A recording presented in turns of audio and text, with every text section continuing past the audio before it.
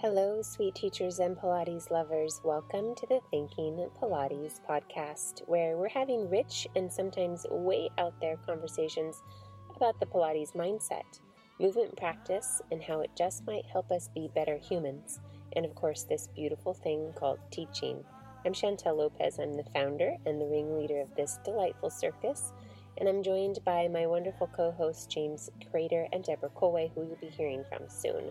The Thinking Pilates podcast is not only a passion project, but a critical platform for sharing and having open discussions about movement and teaching.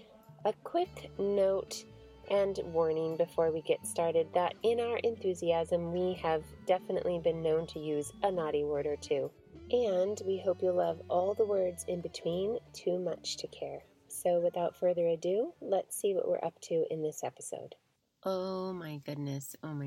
This was one of the most delightful conversations we have had.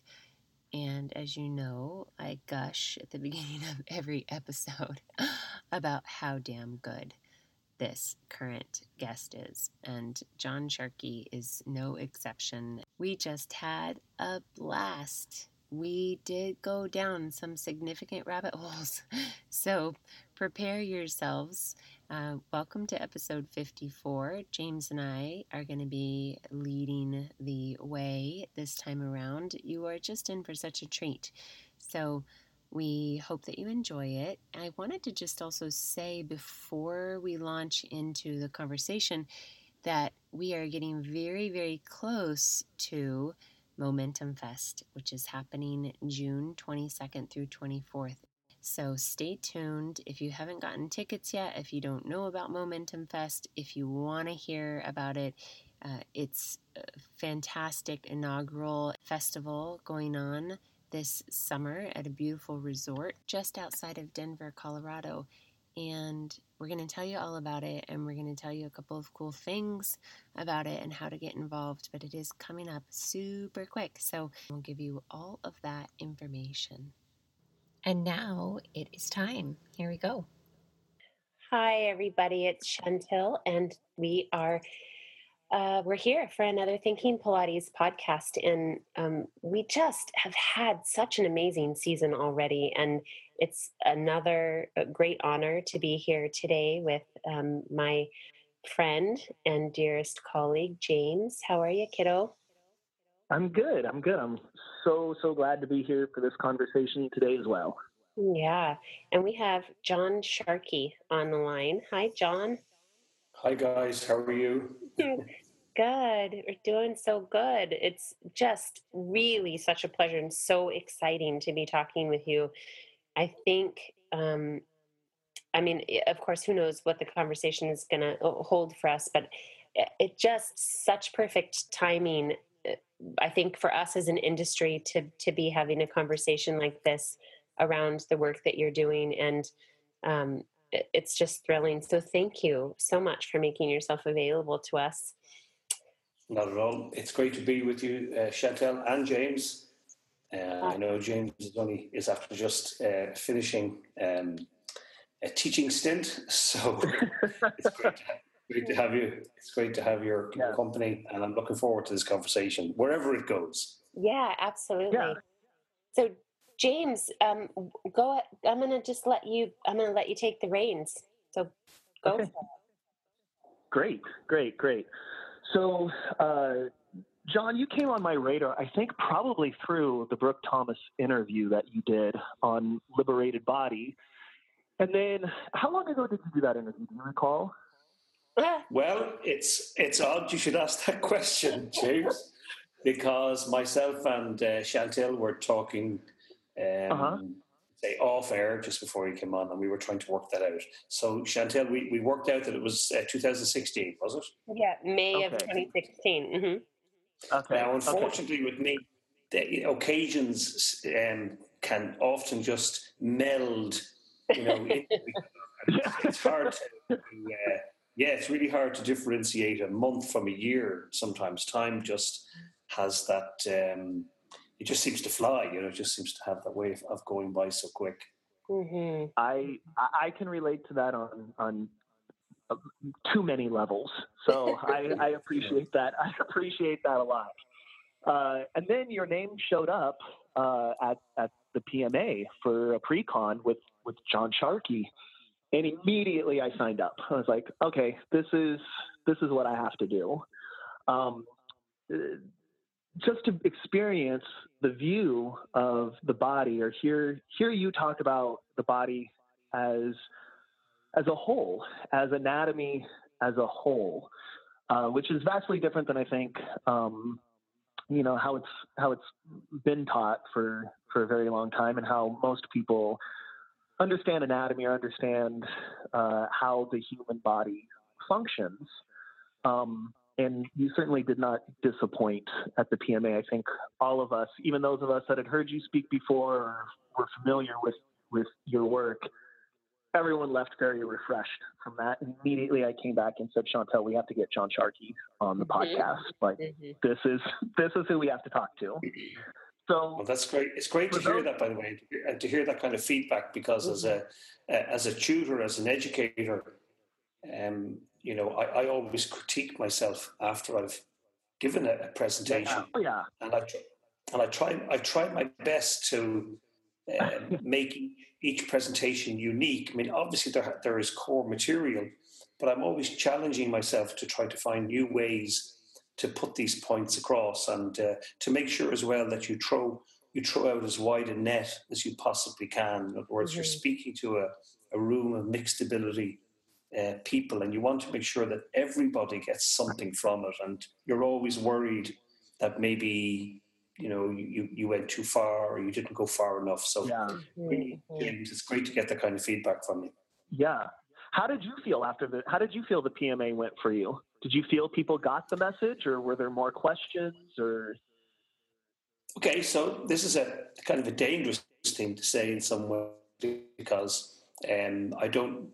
When I say what I'm going to say, I don't mean to exclude any other type of movement teachers, such as the yoga people or whatever. But I have to tell you, the Pilates community really got the message. It really seemed to resonate with these people. The level of emails that I've received since the PMA presentation, and just that the communication level in general has gone into warp speed. It's really just hugely gratifying for me, and I'll say that that's an honest answer to you, that the Pilates community really seemed to understand the philosophy and the model as I explained it. And to be honest, I'm not overly surprised about that, because I really do believe that that Pilates generally is a movement that I can relate to. So yeah, it was. So, John, for those people who don't know you, on your website, it says you're a clinical anatomist, exercise physiologist, and neuromuscular therapist. So when you meet people, how do you describe what it is you do professionally? With some difficulty. To be honest, I try to minimize it. So there's a hierarchy. So I would start by introducing myself as a clinical anatomist. Now, I am a clinical anatomist. I'm an exercise physiologist. And yes, I'm involved in bodywork therapy. And the question you could say is why?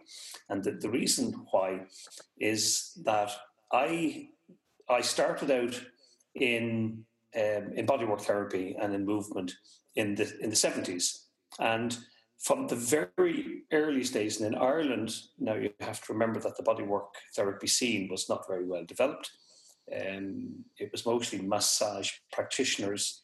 They would have been burning incense and perhaps playing whale sounds in the background on whatever little tape recorder we would have had in those days.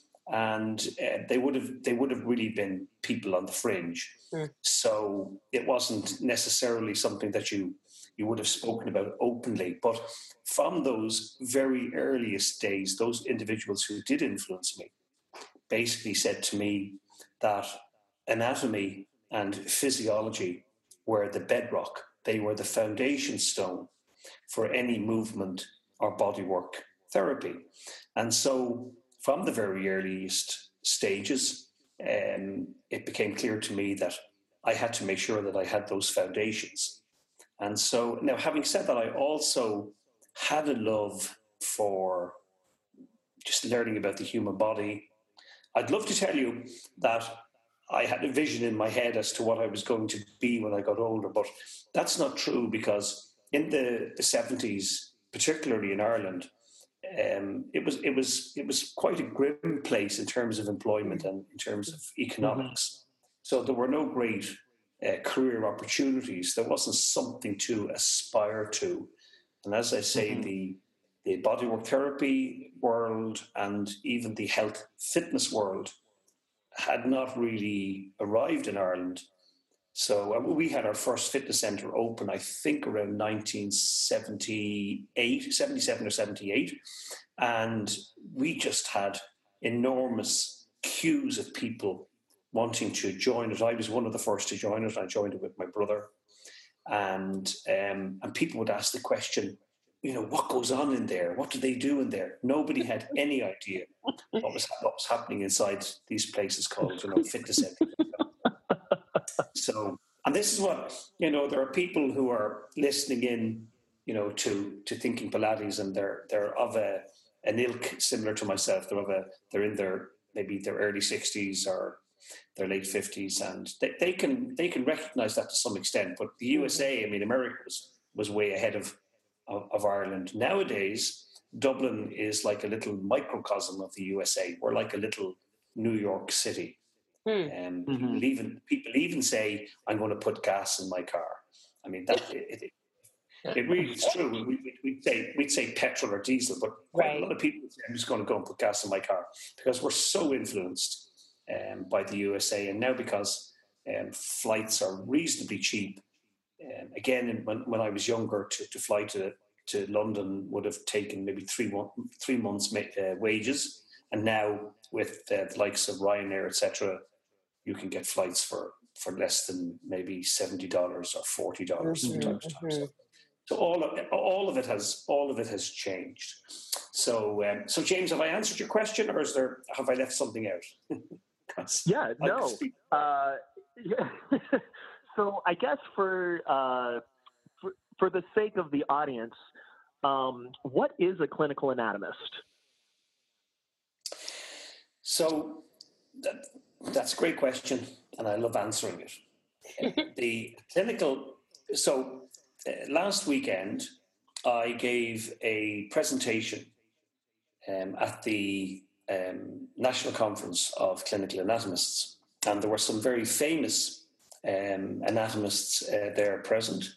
Professor Susan Standring was there, and Professor Standring is the editor of Gray's Anatomy, so that'll give you an idea of the level of presenter that they had. And these individuals are people who are responsible for providing the anatomy education to medical students, so people who are going to become doctors, or they're going to become surgeons. So when, for instance, a person has qualified as a surgeon, they may wish to come back and do some specialist focus in anatomy. And so that's part of my job. My job is to teach them the anatomy. Of course, we're working with cadavers. We're working with bodies that have no breath, no life in them. And so therefore, it is better that a surgeon would make a mistake on a cadaver as opposed to trying something out for the first time on a real patient. And that has happened. That has happened on more than one occasion, because perhaps depending on the geographical location, there would have been either no donation program, or certainly, there are certain countries where, because of religious beliefs, there would be no cadaveric studies. So this is a real issue, and studying anatomy by dissection provides a unique opportunity, and particularly with the type of anatomy that I teach, I use both fresh frozen cadavers and something called Thiel soft fixed cadavers. And the Thiel soft fixed cadavers means that I can really provide whoever it may be coming in for the experience, whether it's a surgeon or a movement practitioner, a Pilates teacher, it gives them a very realistic view of the human body. It's more akin to an individual who has been anesthetized, so that the colors all remain true, and I can keep arterial and venal fluids flowing, and I can intubate the cadaver, which means I can keep the lungs inflating and deflating. So it's a very, very real experience in that regard. So that's what a clinical anatomist is. A clinical anatomist is responsible for teaching anatomy to undergraduate medical students and postgraduate learners. So no big deal, really. Yeah. So no big. Well, here's the thing. I like to shoot from the hip. Yeah. So unfortunately, what we have is, if you wanted to, do your tax returns at the end of the year, who would you go to? Would you go to somebody who happens to know a little bit about math, who lives down the road and has a good reputation for math, or would you seek out somebody who's a qualified accountant? And it's just one of my little bees that I have in the bonnet, and that is that, unfortunately, I think that that anatomy generally is being eroded. The integrity of the anatomist is being eroded, and what we're seeing also in the colleges, not that anatomy per se is being eroded, because we have these computerized 3D models, and all of that's fantastic, and virtual reality is coming in, but just the opportunity and experience of dissecting and having that led by a qualified clinical anatomist, I just think there isn't a substitute for that. And I think that when an individual gets the opportunity to study anatomy with a clinical anatomist, they need to grab it with both hands. Mm-hmm. There, I've said it. It's beautiful. So when you say that, John, do you mean that there are fewer clinical anatomists, or just the role of the clinical anatomist is declining? I am an endangered species. So we really are getting thin on the ground. So clinical anatomists are fewer and fewer. So it's just unfortunate. Yeah, and that must weigh on you particularly heavy, because your view of anatomy is, I don't know any other clinical anatomist, but I would have to imagine your view of anatomy is quite unique in compared to probably a lot of clinical anatomists. So what is your view on anatomy, John? Like, why are we here? Talk to me about anatomy. Okay, so the funny thing is that it's all to do with individual experience, and it's typical of my vision of anatomy. And my explanation to you is less about one individual part. It's more to do with the entire journey that I've taken, and in fact, that journey involves me growing up in the 60s, and because of that, I was fascinated with man's quest to go to the moon. And John F. Kennedy was my hero when he made that famous speech about why some say the moon, why does Rice play Texas, because he chose to do the difficult things. And then we had Captain James T. Kirk of the Starship Enterprise and the oh my gosh, you are a person after my own heart, John. Well, we're probably going to lose a couple of listeners now once I mention Starship, but the technology of the year 2245, it held me in awe, because You had episodes replete with references to subspace and tachyon beams and Byron sweeps and what else? Quantum fluctuations, and of course the photon torpedoes and warp speed black holes and event horizons. And I love it. Goes on. It was just, it was amazing. And then in the 1980s, my heroes included Carl Sagan, who many will know, some will not know of. He was an astronomer, cosmologist, astrophysicist, astrobiologist, and then as I got into anatomy, I've always had a keen interest in evolution and evolutionary biology, and then that brought me into the work of one of my modern day heroes, which is Richard Dawkins. So, and I also came through a background of dance, and then from dance into the martial arts. And the type of martial arts that I was initially involved in was called Kung Fu, or some people call it Kung Fu. Kung Fu. And it was less about the fighting, it was more to do with the actual art of it. It was the beautiful, sweeping, flowing lines. And if you stop and think about that for a moment, the martial artists, what they were doing, of course, was they were copying the movements of insects and animals. And that's something that Joseph Pilates was also particularly interested in, as were many people of Joe Pilates' ilk. There were people who were of that time doing similar things.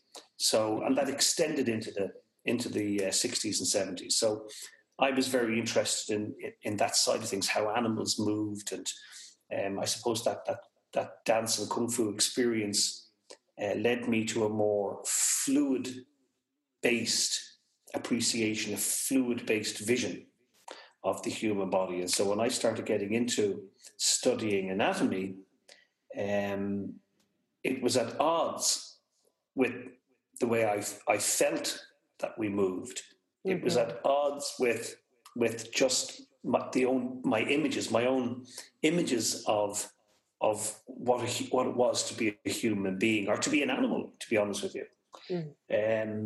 And of course, the word anatomy means to cut up, to cut apart, and one has to have that in mind all the time, that in order to appreciate the continuity of the human body, the first thing you do in anatomy is you take a scalpel and you make an incision.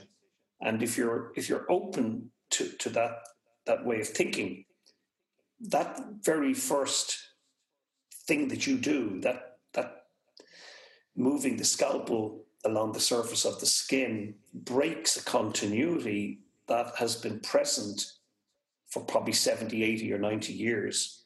And it's it really drives home, for me anyway, it drives home the idea, the notion that the body is connected, because the only way to break that connection is to use a scalpel or scissors or blunt dissection.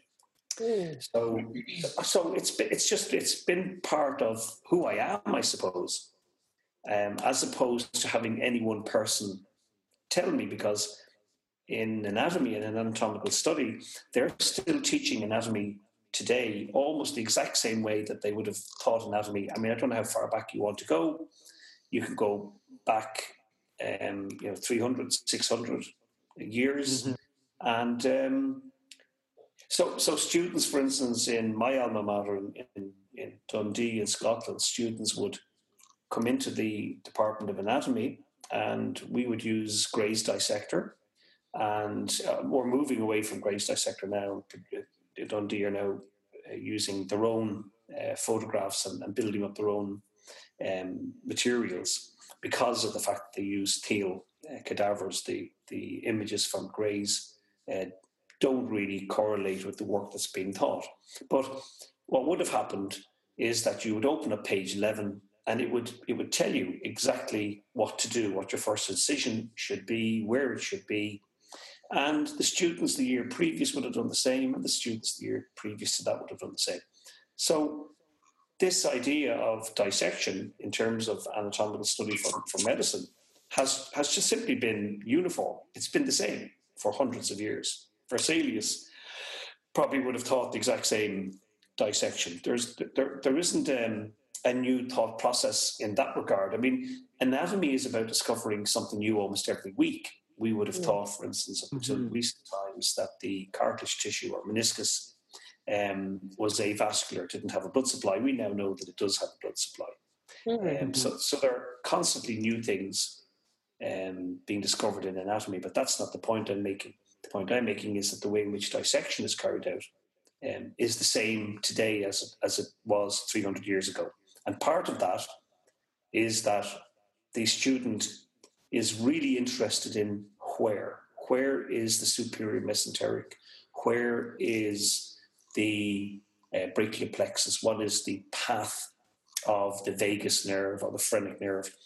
And anatomists are really interested in detail. So, we want to know that, something lies, 1 millimeter medial to such and such a structure. And that's tremendously important because a surgeon has to know where these nerves and blood vessels are, because they can't make an incision. Well, you don't want to make an incision and suddenly discover, oops, I've hit a nerve. However, in order to see those interesting structures, they've had to go through the skin and certainly through the subcutaneous fascia, the fascia superficialis, and that ends up then in trays beneath the trolley holding the cadaver. So there really hasn't been a focus on, one, the fascia, and two, there hasn't really been a focus on continuity, because the whole purpose is to create parts. So in short, go ahead, John. I'm sorry. No, I said I had a pregnant pause there because I just don't want to be talking for too long without giving you an opportunity to ask a question or to point me in a particular direction. No, I was just going to say from my experience with you and from what you're saying, I think for people listening out there, your view of anatomy is more of a holistic, continual flow of anatomy versus reducing anatomy to bits and pieces, and more of how a puzzle would fit together rather than how a sweater might be knit. Does that make sense? So it does. Go ahead. I was going to say that understanding the parts is tremendously important, and particularly when you stop and think about how have we arrived at this point in time in 2018? Yeah. Because we've come through Euclid, René Descartes, we've come through Borelli and Isaac Newton and Albert Einstein and others. We've come through the Industrial Revolution, and you can understand that people were impressed with the way in which humans have managed to move forward in our ability to be able to view things. We now have incredible electron microscopes. We have light technology. We have nanotechnology. We can illuminate, cells and tissues in a way that we couldn't, we'd say, even 20, even 10, 15 years ago. We have computer technology now to integrate into all of those. And that's fantastic. The downside to that is that we have been specializing, and by specializing, we have been separating and separating and separating. Mm-hmm. We have so many specialist areas now, which I'm not giving out about that for a moment. I'm saying that's absolutely fantastic. But what needs to happen is that we all need to take a cleansing breath and stop for a moment. And in that stillness, just remind ourselves that there is continuity in the human body. Embryology is a wonderful witness to that, because when you think about the developing fetus, the developing embryo, at no stage did any mother ask for somebody to Velcro on an upper limb or to have an operation to install a liver. You grew the upper limb, you grew the liver, you grew the spleen, you self-developed, you self-emerged. And because of that, everything is continuous and everything is connected. It could not be simpler. And yet people struggle with that idea. So it can be useful at times to talk about parts, but as long as we bring ourselves back and remind ourselves that there are no parts in the human body, there are no layers in the human body. We can use MRIs or ultrasonography and we can see dark bands and light bands and little thin lines and then thicker lines, and we can say, oh, look at that layer. But that is a language of convenience. There are no layers in the human body. Everything from the skin, which is the surface, right down to the sandy shores of your bones. Your body is continuous from superficial to deep. There's no truer word spoken. It's so fascinating because there's so many parallels. I think you said something in the interview with Brooke Thomas about language and specifically, and we don't have to get into this, but talking about tissue stretching. And you know, that's obviously a valuable technical conversation. But what struck me most was that you had, and maybe you can just speak to this, like, what does it do when we have a misinterpretation of the parts in terms of how we assess and address the whole? Wow, that's okay. Now we're falling into a deep black hole, which is fantastic. So first of all, when we look at any living structure, we're talking about humans on Thinking Pilates today, but we could be talking about any living structure whatsoever. And we have to ask ourselves the question, how have we developed the language that we use to explain our anatomy and to explain how it is that we do what we do?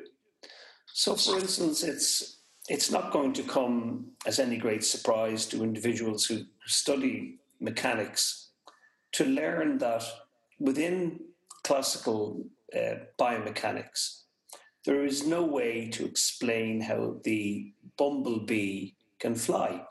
This is a conversation I was having with a colleague of mine, Joanne Avison, just in the last couple of weeks. However, the bumblebee can fly. Of that there is no doubt. However, classical biomechanics cannot explain it. Now, for me, that is a reflection of an issue, of a problem, of a flaw. Because again, when we look at how we've arrived where we are, we would have looked at, for instance, the steam engine as an example. And we would have been fascinated with man's ability to have invented the steam engine. And we would have applauded such an invention, and rightly so. But then people began to, whether it was even back in the days of Leonardo da Vinci, where they were using lever systems and screws and bolts in order to be able to invent amazing machines. Usually these machines were war machines. And so they thought about the human body in a similar manner. But the problem as I see it, and of course it's only my opinion, and my opinion could be completely and utterly wrong, but the way I look at it is that we are using hard matter physics. We are using the same explanations that we use for an airplane or an automobile or a lift that goes to the 29th floor of a high-rise building. And we're talking about RSJs, and we're talking about block-on-block structures that require gravity in order to be able to, stay in place. And we are not hard matter. We are soft matter. Mm. And so we need to bring soft matter physics to the table. And it is that simple. If we continue to try to discuss and understand living anatomy, living structures, using hard matter physics, then we will only get a certain distance. I'm not saying that we need to throw the baby out with the bathwater, but this is going to be difficult for some of the listeners because we don't have time to go into this in great detail. But when you look at a human being, the textbooks will tell you that we have first class, second class, and third class levers in the body, because when you look at your upper limb and you look at the elbow and you create flexion at your elbow, it looks like a lever. It even seems to act like a lever system, but you do not have levers in the human body. You do not have joints in the human body. Not a joint as is described in mechanics and in what they call biomechanics, because although they're calling it biomechanics, the mechanics that they're talking about are the mechanics of non-living things. And even the language that they use, let's look at the language, because the language gives the game away. That stack of bones that you have in your back, running from the base of your head, all the way down to the coccyx, what do we call that? We call that your vertebral column. It's not a column. It cannot be a column, but they called it a column because that reflects this illusion that it is a block-on-block tower of bones, one sitting on the other, compressing the intervertebral disc, which is not at all what is happening. And if you had joints, as described in classical biomechanics, remember, what did they call them in classical biomechanics? They called them pin joints. That tells you that you'd have to have one bone overlapping its neighbour, the one above it or the one below it, and there would need to be a pin securing the two bones in place. The facts of the matter are that you can skip, you can jump up and down, you can go running, and you can have between 6 to 12 times your body weight crushing down on that joint. And for people to say that your cartilage tissue is a shock absorber is an absurdity. It's absolutely crazy. I said this in London just last weekend to a room full of anatomy professors and undergraduates and postgraduates. I said it to them, what do you call cartilage tissue? And of course they came out with it. They said it's a shock absorber. And I said, isn't it amazing that we can have a room full of highly educated individuals, academics, I would even call you, and you're all willing to be fooled. You're all willing to be brought along on that tide. Really, I wasn't trying to be mean or rude to them. I was saying it to them, listen to what you're saying. And what I usually do is I get people to make two fists and to bang their hands together. I said, imagine a tissue that could withstand the forces involved in running, 12 times your body weight. NASA have not even invented such a material. Because how long does somebody run in a marathon? I mean, top class athlete, little over 2 hours. Your weekend warrior could take up to 7 hours. And what we're saying, we're repeatedly saying this because the textbooks told us this, that the cartilage tissue is a shock absorber. It doesn't make sense that nature would build any structure based upon the tissue between two bones becoming compressed every single time your heel strikes the ground. So I leave it up to the listeners to make if what I'm saying, resonates with them and makes them go, hang on a second, or whether somebody kind of tends to say, no, I believe that. I mean, how many people have actually seen what cartilage tissue looks like in a living body?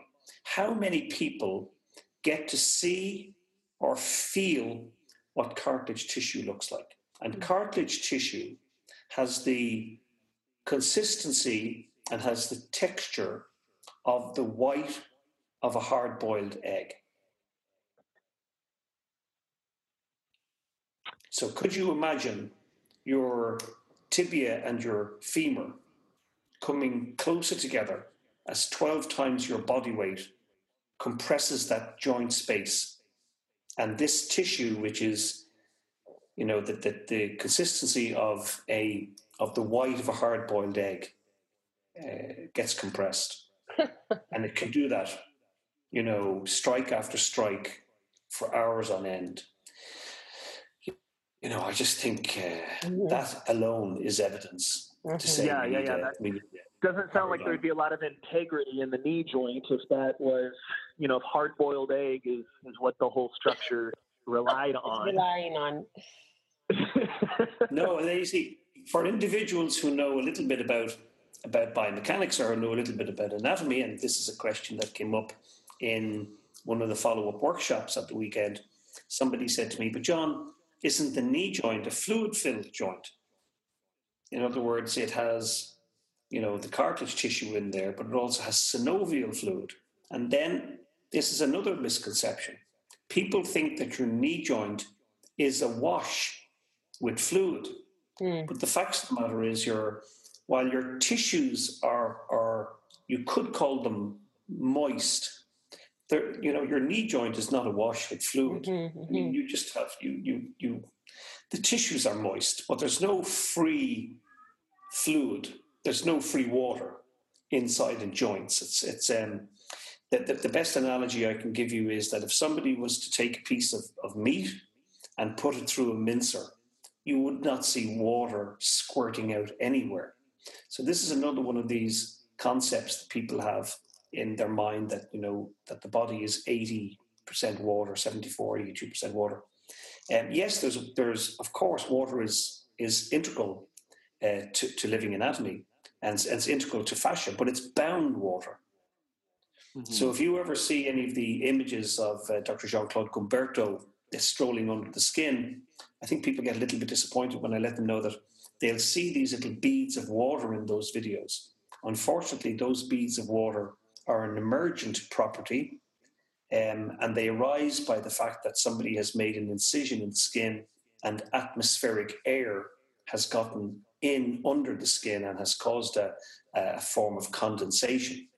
But you really don't have water or fluids swooshing around in the body in that manner. So there's lots, I suppose, there's lots of misconceptions out there in terms of what the tissues look like and how they react or act. I'm not sure that we'd be able to do any more justice to it, through the medium of audio.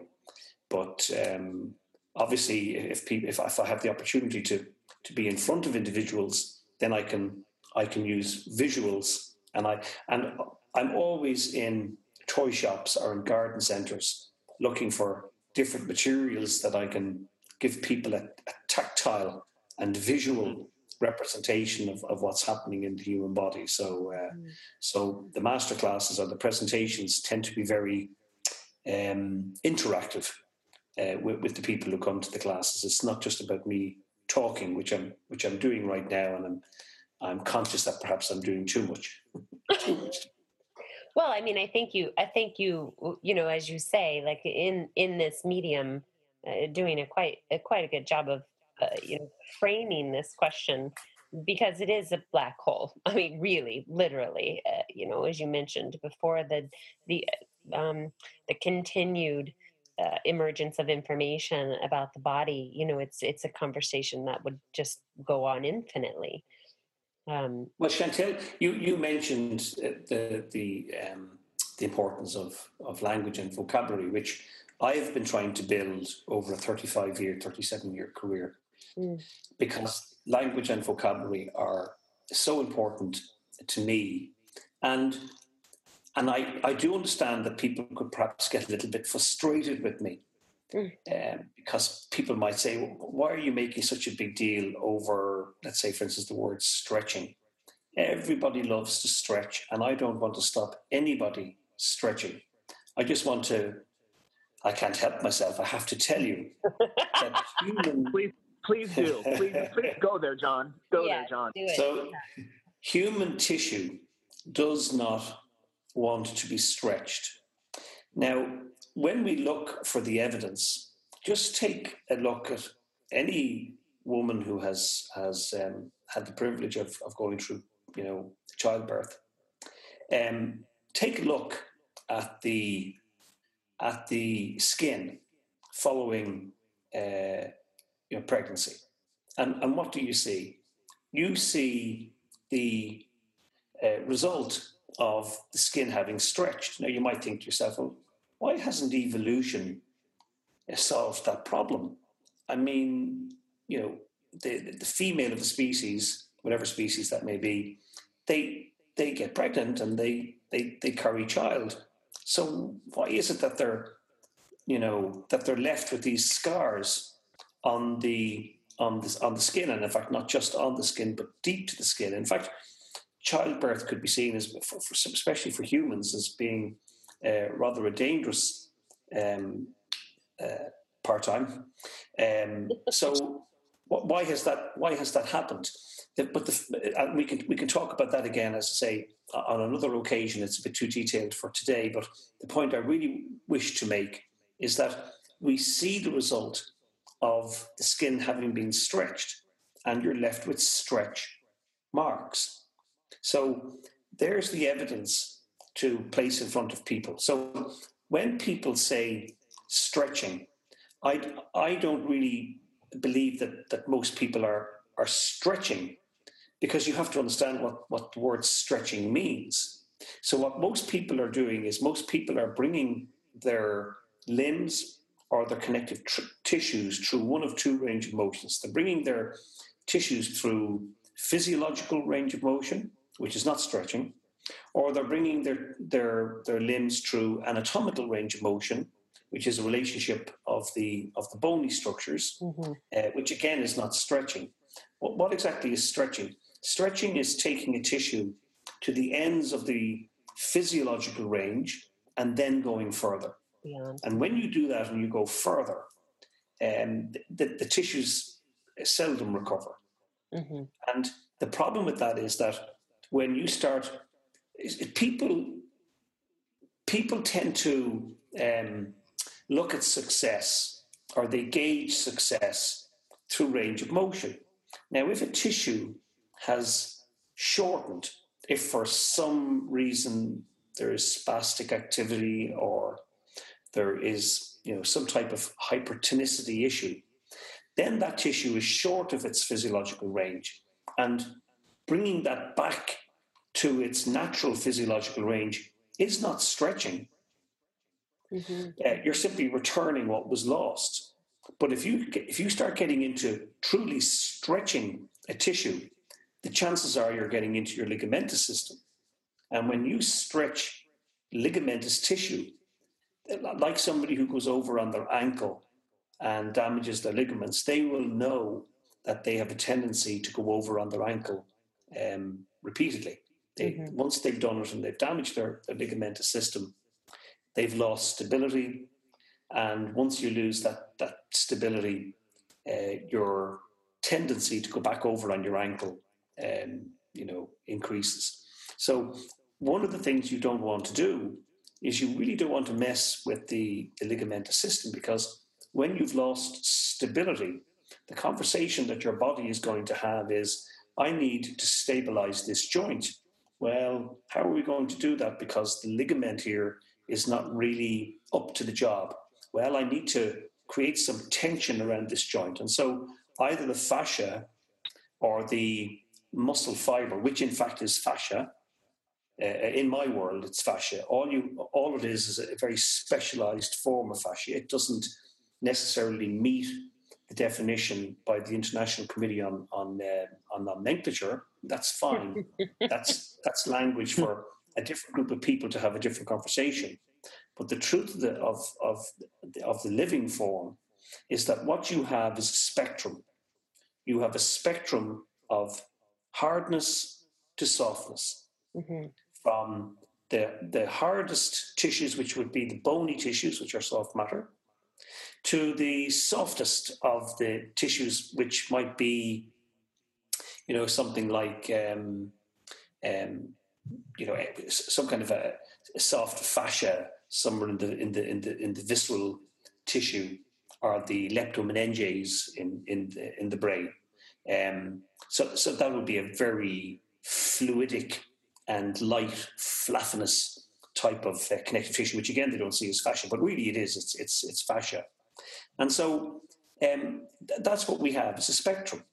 We have a spectrum of speciality, depending on where something is in the body and what tensions or compressions have been acting upon it. So it's a mixture of both genetic expression, but it's not just genetics, it's epigenetics. It's also about the tissues conforming to their environment. And so, as I say, if somebody starts to mess with the ligamentous tissue and starts to lengthen it, yes, you're going to get increased range of motion, but you're also going to get, an issue in terms of your stability. And then your body's going to have to make up that deficit. And how it'll do it is by stiffening either the fasciae or by causing stiffness in the muscle fibers. So, and it's not really something that can be reversed. This is where prolotherapy is now starting to have some success, because really what else can somebody do? Some people sometimes go to have an operation where somebody might cut the ligament and pull it and then staple it or super glue it in a shortened position, in the hope that will offer some stability. So really be careful what you wish for, because if you're wishing for increased range of motion, you have to ask yourself the question, where did I get the increased range of motion? So if there was a shortness in the tissue in the first place and you're simply trying to restore what was lost, you have to first of all understand where the integrity was lost. What is this? What am I dealing with? Because if you don't know what you're dealing with, then you don't know what tools to bring to the occasion to rectify the problem. That was a bit long-winded as well, you see. So there are no short answers with John Sharkey. Well, I think the truth is there are no short answers in this topic, right? I mean, that's just... James, I'm sure you have a question. You have lots of really brilliant questions, but can I selfishly ask one question that I think is a yes or no answer, John? So I heard you say this too before about, fascia and muscle being a continuum, a specialized continuum. From your perspective then, from this perspective, all 5 different tissue types, neural and epithelial and muscle and connective, are a continuum. Okay. What do we eat? Oh, no. This is not going to be a yes and no answer. No, you bet your life. Dang. Oh, no. We can make this as complex as one wishes to make it.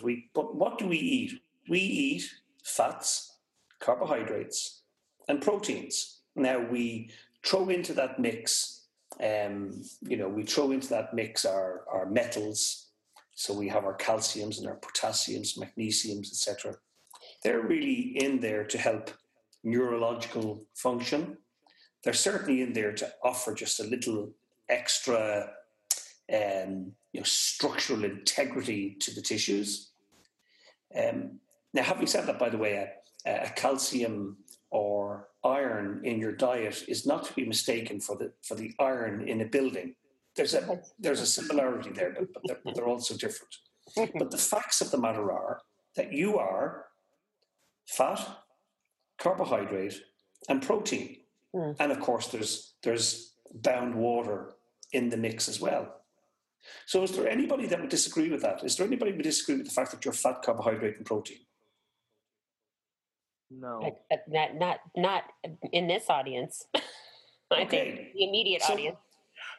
So really what we're talking then is we're really talking about how those materials are put together, how they're broken down, and how their atomic structure is really put together. It's the relationship then of the protons and the neutrons and so on.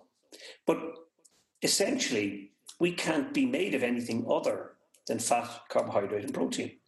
And that's what we are. So, and we are continuous. So we are a continuity based upon differences in the levels of fat, carbohydrates, and proteins. And, you know, some people look at fat and say fat is not intelligent, and they look at sugars and say that sugars are not intelligent. Well, sugars are crystals, so there might not be an intelligence in the same way within crystals, but crystals are so hugely important to us in terms, if you squeeze or if you distort a crystal, it emits a small electrical discharge. And this is called piezoelectric activity. And so that is hugely important in terms of the function of cells, cellular activity. But it just all comes back to the fact that really what we have is we have a spectrum, and from one end of the spectrum to the other, let's take muscle fibers. And as a physiologist, I have a conversation with you about muscle fibers, and I say to you, well, what we have really is we have a spectrum. And the spectrum at one end is red, and on the other end, it's white, glistening, beautiful, silvery white. And what do you have somewhere in the middle? Well, you have probably a pink. And that's what you have. Now, we started out by saying that we have type 1 fibers, we have type 2 fibers, then we had a subclassification of type 2A and B. And why is it that we had 3 fiber types? Well, 2, but the second type has a subclassification. Why is it that we have 3 fiber types? Well, we had 3 methods of staining muscle tissue. Hence, we had 3 fiber types. We now have several ways of staining muscle tissue. And so now we have several muscle fiber types, but they're all within the spectrum of red to white. They're all within that spectrum. And it's the same in terms of, go back now to the kind of the bigger gross picture of the human body.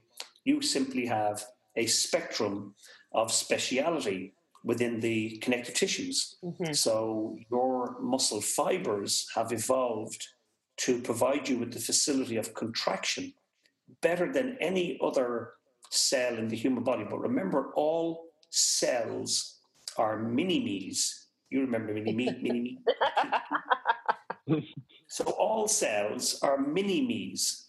And people don't realize that. People don't appreciate that a nerve cell has the ability to contract. It has to have, because all cells are a reflection of the whole organism. They secrete, they digest, they excrete, they are involved in metabolism. You know, they break down the fuels that they are given in order to produce, you know, a different type of fuel. Okay, you know, a cell can't digest a Brussels sprout, or it can't digest a Hershey something or other. Your teeth and mouth and saliva and your body does that for it. But at the end of the day, it provides it with the food, with the fuel, and then it has to break that fuel down. So that's a form of digestion. It's on the micro scale, but it's still digestion. And so all cells have to have these facilities. They have to do this. So your nervous cells, your cells of the nervous system, they've really specialized to facilitate the sending of electrical signals.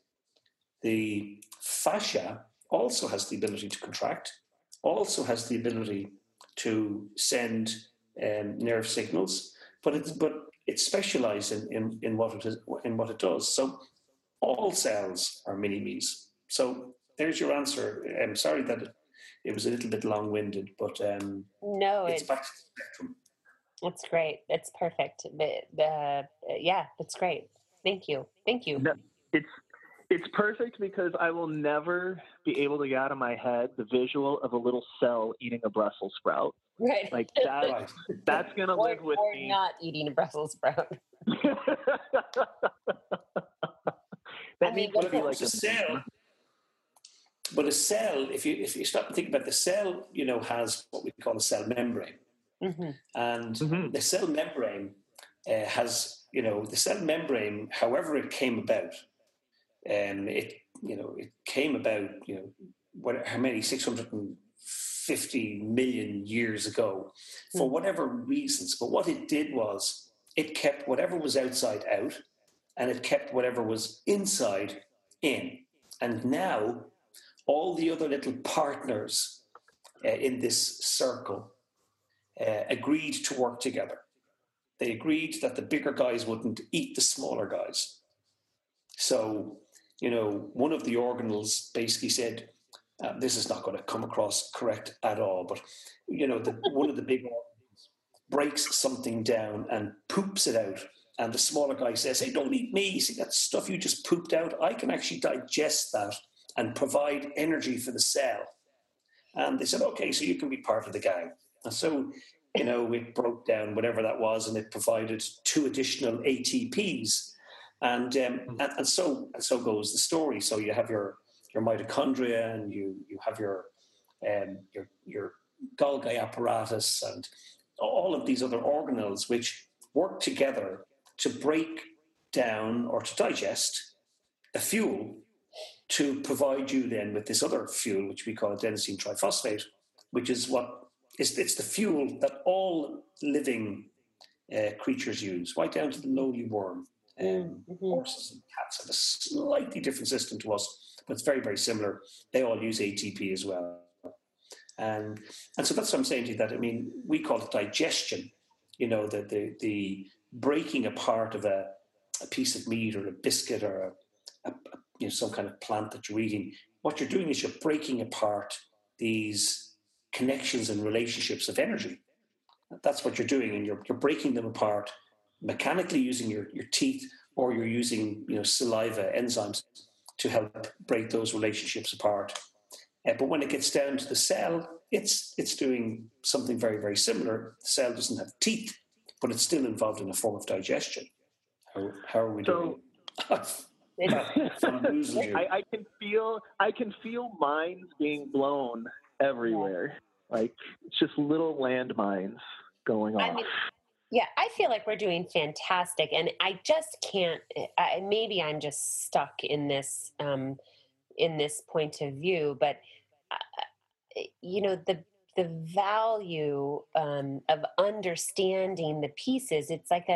It's our human nature, right? To search for meaning and understanding, and yet we miss so much, right? We miss the bigger picture. And this, the way you're describing it, John, and the conversation that we're having, it's like by breaking it down and giving everything a different name and talking about, it's digestion if we're talking about taking in food and what happens, via the stomach and the intestines. But it's called something else if we're talking about how the cell takes in, energy or fuel and then processes it. It's like it keeps us, right? It pigeonholes our perspective or our way of thinking, so that we are not able to go beyond and see how everything is connected, everything is integrated, right? The whole. For me, it's a little bit mind blowing, just because, seeing all of these things from this view, right? Of how much is lost, and if we talk about movement potential and the restoring of, joyful, healthy, organic movement, that we're missing so much if we don't stand back. And what did you say beautifully, almost poetically earlier? Did I say cleansing? A cleansing breath. Yes, right, exactly. And I think, for us as an industry, uh, we really are maybe collectively at this point, and perhaps this is what you were noticing, after being at the PMA. It's like we are collectively taking the cleansing breath and stepping back. What I'd like to explore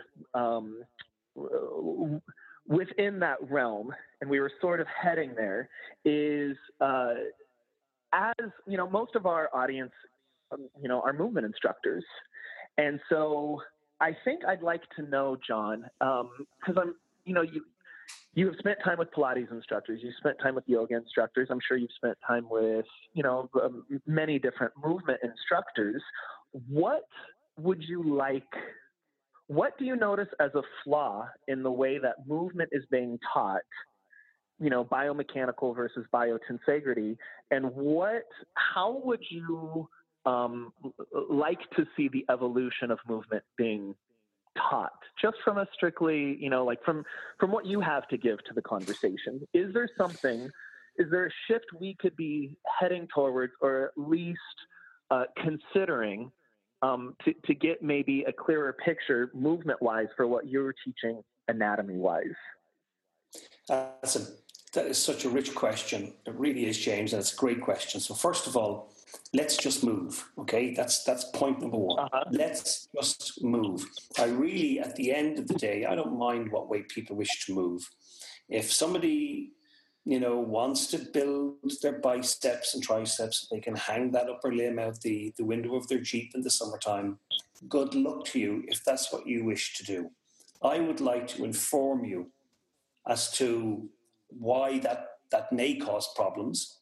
And once I've given you the explanations, if you wish to continue doing what you do, at least you're doing it from an informed base. And then good luck to you.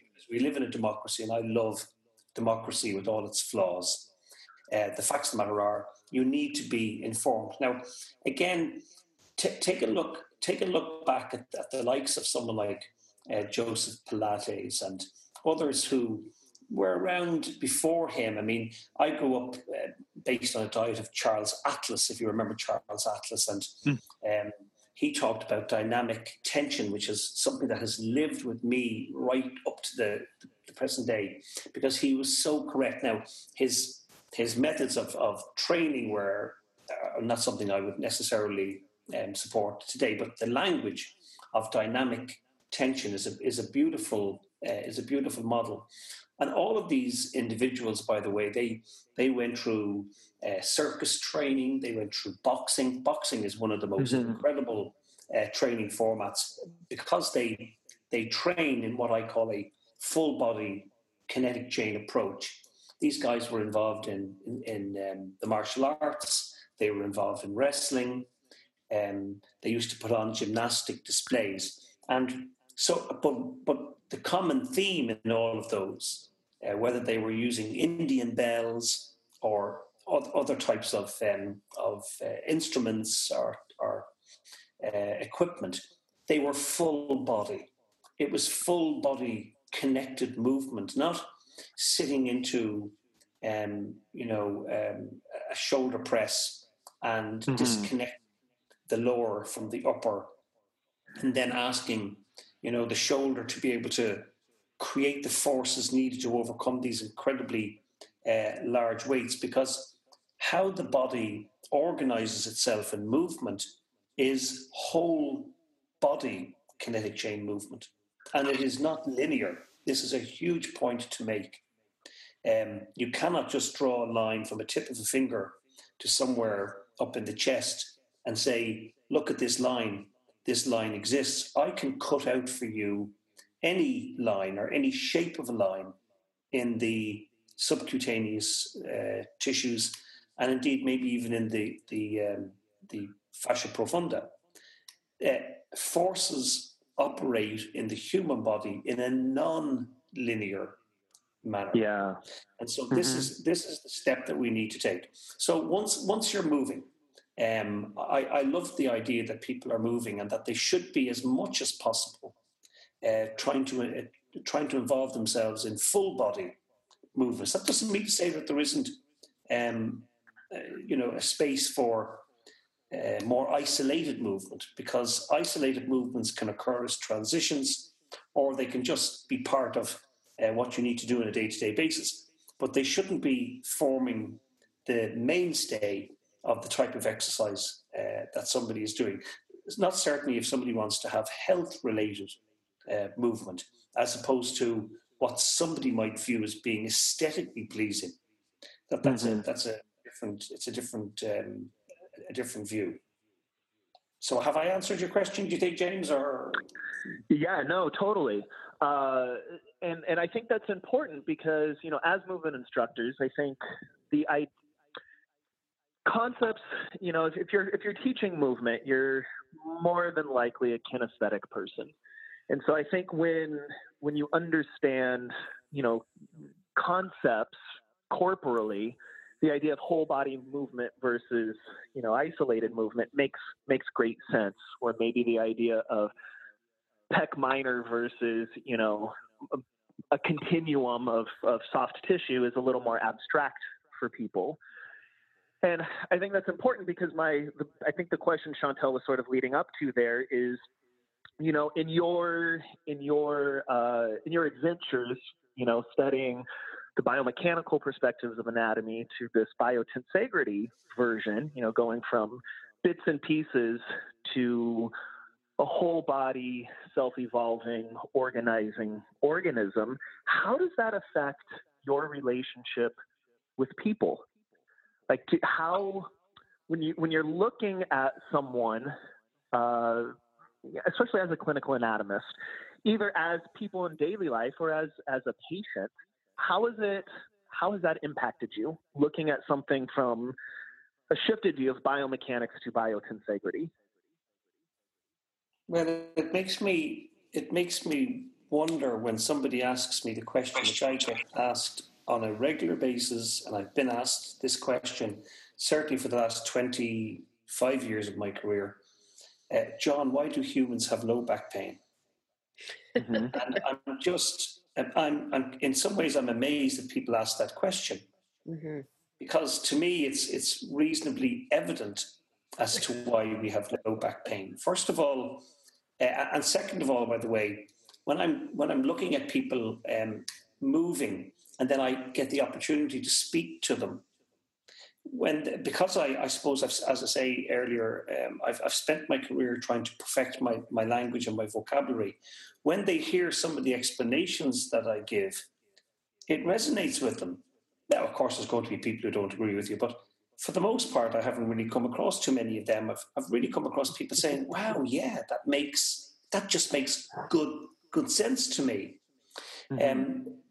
Now we can get into something that's a little bit more esoteric, which is I talk about solid geometry being 3D, and the human body actually operates on a fourth dimension. It doesn't operate just on 3 dimensions, but maybe that's a conversation for another day. Because we are not hard matter physics, we're soft matter physics. We need different explanations. But I find people, once they listen, they really do grasp what it is that I'm saying to them. And at the end of the day, particularly some of the younger people, they're in their 20s and they want to, have the big biceps and triceps. And I'm not trying to spoil anybody's party. I'm saying go ahead and enjoy that. But what I want to do, and I can't help myself, if somebody's in, studying in an undergraduate degree program, or they're in as part of some professional training, I have to give them the accurate information so that they're informed.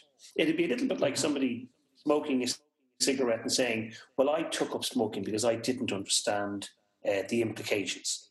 Well, what you do is you explain the implications to somebody. Now, if that person wants to pick up that cigarette and inhale that smoke, that's their business. And what I would say is I hope they enjoy every single cigarette that they smoke. I hope that they take incredible pleasure out of it, as opposed to turning around and saying, I'm just addicted, otherwise I'd give up. Well, it's not that you didn't know you'd become addicted. It's not that you didn't know that inhaling this smoke affects every single cell in your body. We're now educated. So there are no excuses for people. If you've taken up smoking, you've taken it up based upon being informed. Unless you live somewhere where there's just no access to newspapers and TVs and radios. So it's about being informed. And then we live in a democracy. Well, we do today anyway, thank goodness. Who knows what the future holds. No, I promised myself I wouldn't go down that route. No, I'm not going down that route. I didn't. Oh. We can edit that. No, you're not going to edit that out, of course. You want to keep that part. Yeah. I was going to say we could edit that out. But. Yeah. Again, James, just for me to check, do you think I've answered the question for you, or were you thinking from a slightly different perspective? I just want to make sure that I'm answering the question. No, that's perfect. Thank you, John. I appreciate it. So, this season on our podcast, we have been centering around the topic of celebration. And so we've been asking all of our guests on the podcast, it's a very open-ended question, so you can interpret and answer however you'd like. But within your practice, whatever that means for you, what are you going to be celebrating this year?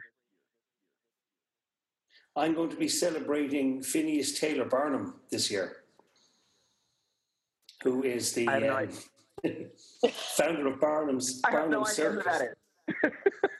That's Barnum Circus, and you need to go and see the movie, The Greatest Showman. It is just the most incredible movie. I'm telling every single patient and every single student that I come into contact with. Now, obviously, the story, is not it's not a kind of a biography of Barnum's life. I mean, there's lots about it that are not accurate. But and this has such a connection with the bodywork and movement therapy people, because Barnum was a little bit like Joseph Pilates and a bit like people who were of that ilk. I don't know if many people will have heard of Bernard McFadden, but you should check out Bernard McFadden. He was the father of health-related fitness on this side of the world, and he was an incredible individual as well. But and the movie is just fantastic. My kids brought me to see it for the second time. Great! On Wednesday evening, and we're just singing the songs, and it's a celebration of movement. It's a celebration of maybe being a little bit different. They're what do they have in the movie? They have the a dog boy or a beard boy or something to that effect, or a girl who grows the beard, and it's about celebrating diversity, and don't worry if you're a little bit different to everybody else. Celebrate that difference, and for individuals, not to ostracize people who happen to be a little bit different. I mean, bodywork therapy and movement is so fantastic. I'm so proud of the fact that the Pilates practitioners or bodywork therapy practitioners, their hearts are just in the right place. They want to do something positive for their community. They want to help people to move better, to live more fulfilled lives, to perhaps live a more pain-free life. None of us can ever avoid pain, but perhaps we can deal with the pain better, manage it better, and maybe we can avoid it for longer. And this is really the work of the Pilates teacher and others. And so that might sound like a strange answer to give you to your question, but yeah, that's who I'm celebrating at the moment in my office is Phineas Barnum. It's thanking him for giving us what he gave us, which ultimately, I suppose, was the circus. So delightful. That's probably my favorite response of the season. Thank you so much. So delightful. Thanks, James. So uplifting. So great.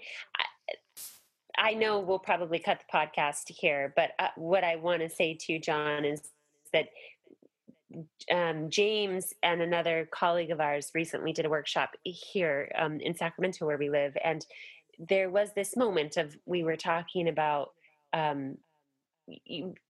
us as professionals, as Pilates professionals, being in alignment about what we do, and not being so confused about what we do, what our intent is, confusing that with the how of what we do, right? And this is a conversation that's been going on in our community for a long time. But and what we ended up, I think, talking about was what we do is we help people feel better, and I do think that what you see in us is really true, that the Pilates community is such a big-hearted community of people who really just want to help people feel better, and that is wonderful. Well, last Sunday I gave a presentation to a group of 50 Pilates instructors, and this is basically what I said at the end of the day when I was finishing with them. I was just making that point, and it's a great way to live life. When I was doing my very first degree, I'll always remember we had a dean of discipline, and I remember my dean of discipline came in and said, he was quoting from somebody famous, who I can't remember now at the moment, but he said, life is a poem. And then he looked at me and he said, young Sharkey, he said, everybody gets a chance to write a verse. What will your verse be? And at 18, coming on 19 years of age, that had such a profound effect on me. You've no idea, because I stopped for a moment and thought, wow, he's absolutely correct. You get one bite of the cherry. And, I think we'd all like to leave, some kind of legacy behind, no matter how small or how big. I mean, if it's only making a change, just to, in your local back garden, or it's making a change a little bit further afield within your community.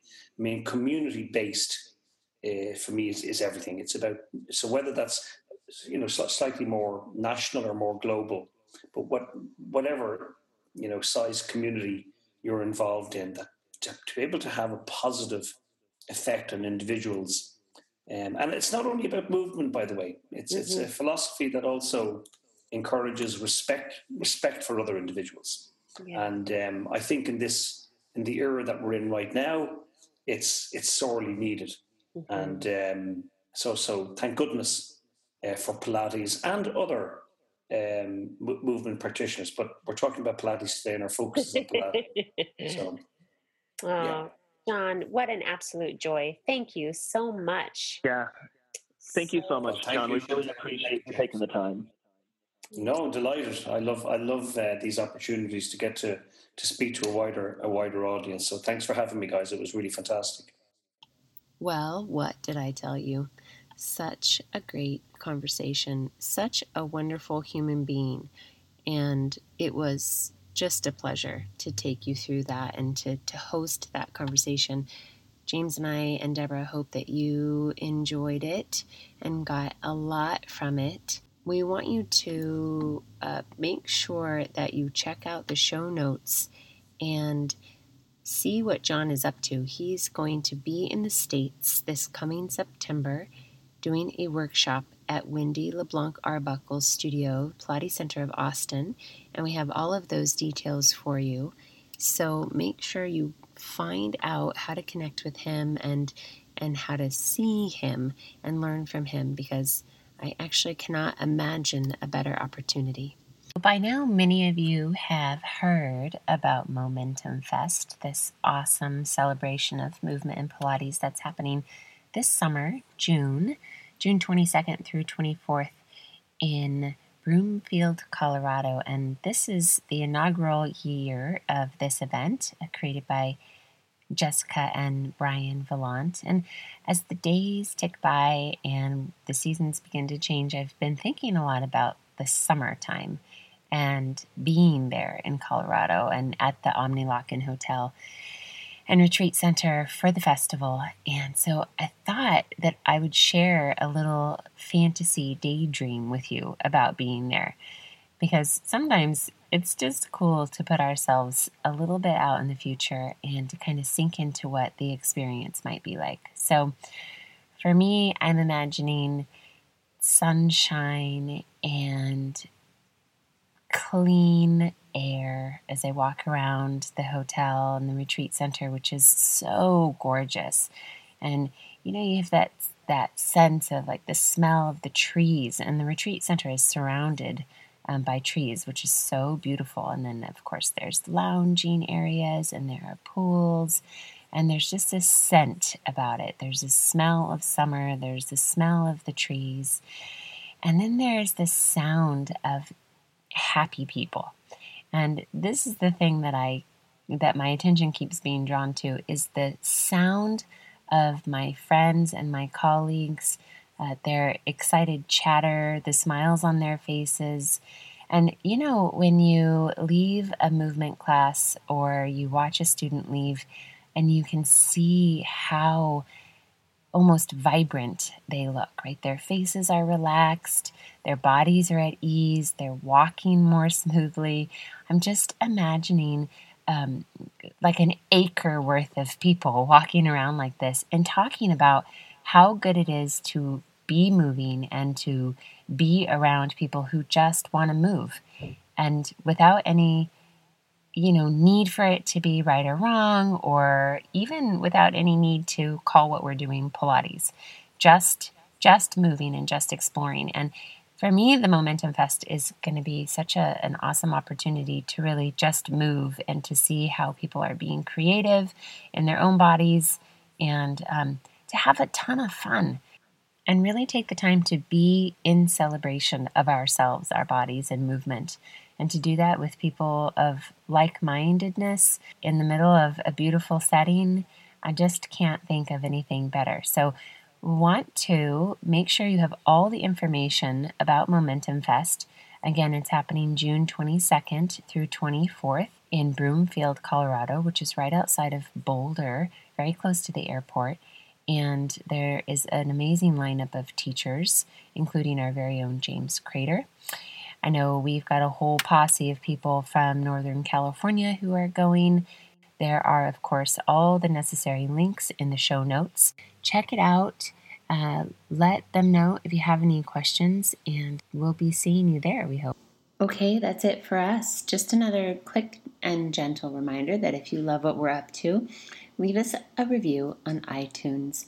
And we also wanted to nudge you a little bit in the direction of commenting on the post underneath the show notes, because we would really love to know if you like the podcast, what you like about it, what's interesting, what's inspiring, what questions you have, and just be able to continue the conversation outside of the moment of listening. So you can do that at thinkingpilates.com.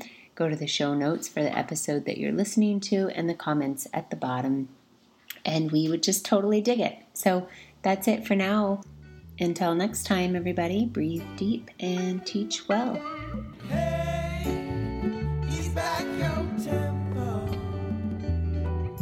Hey, call back control. Hey, let that stress go.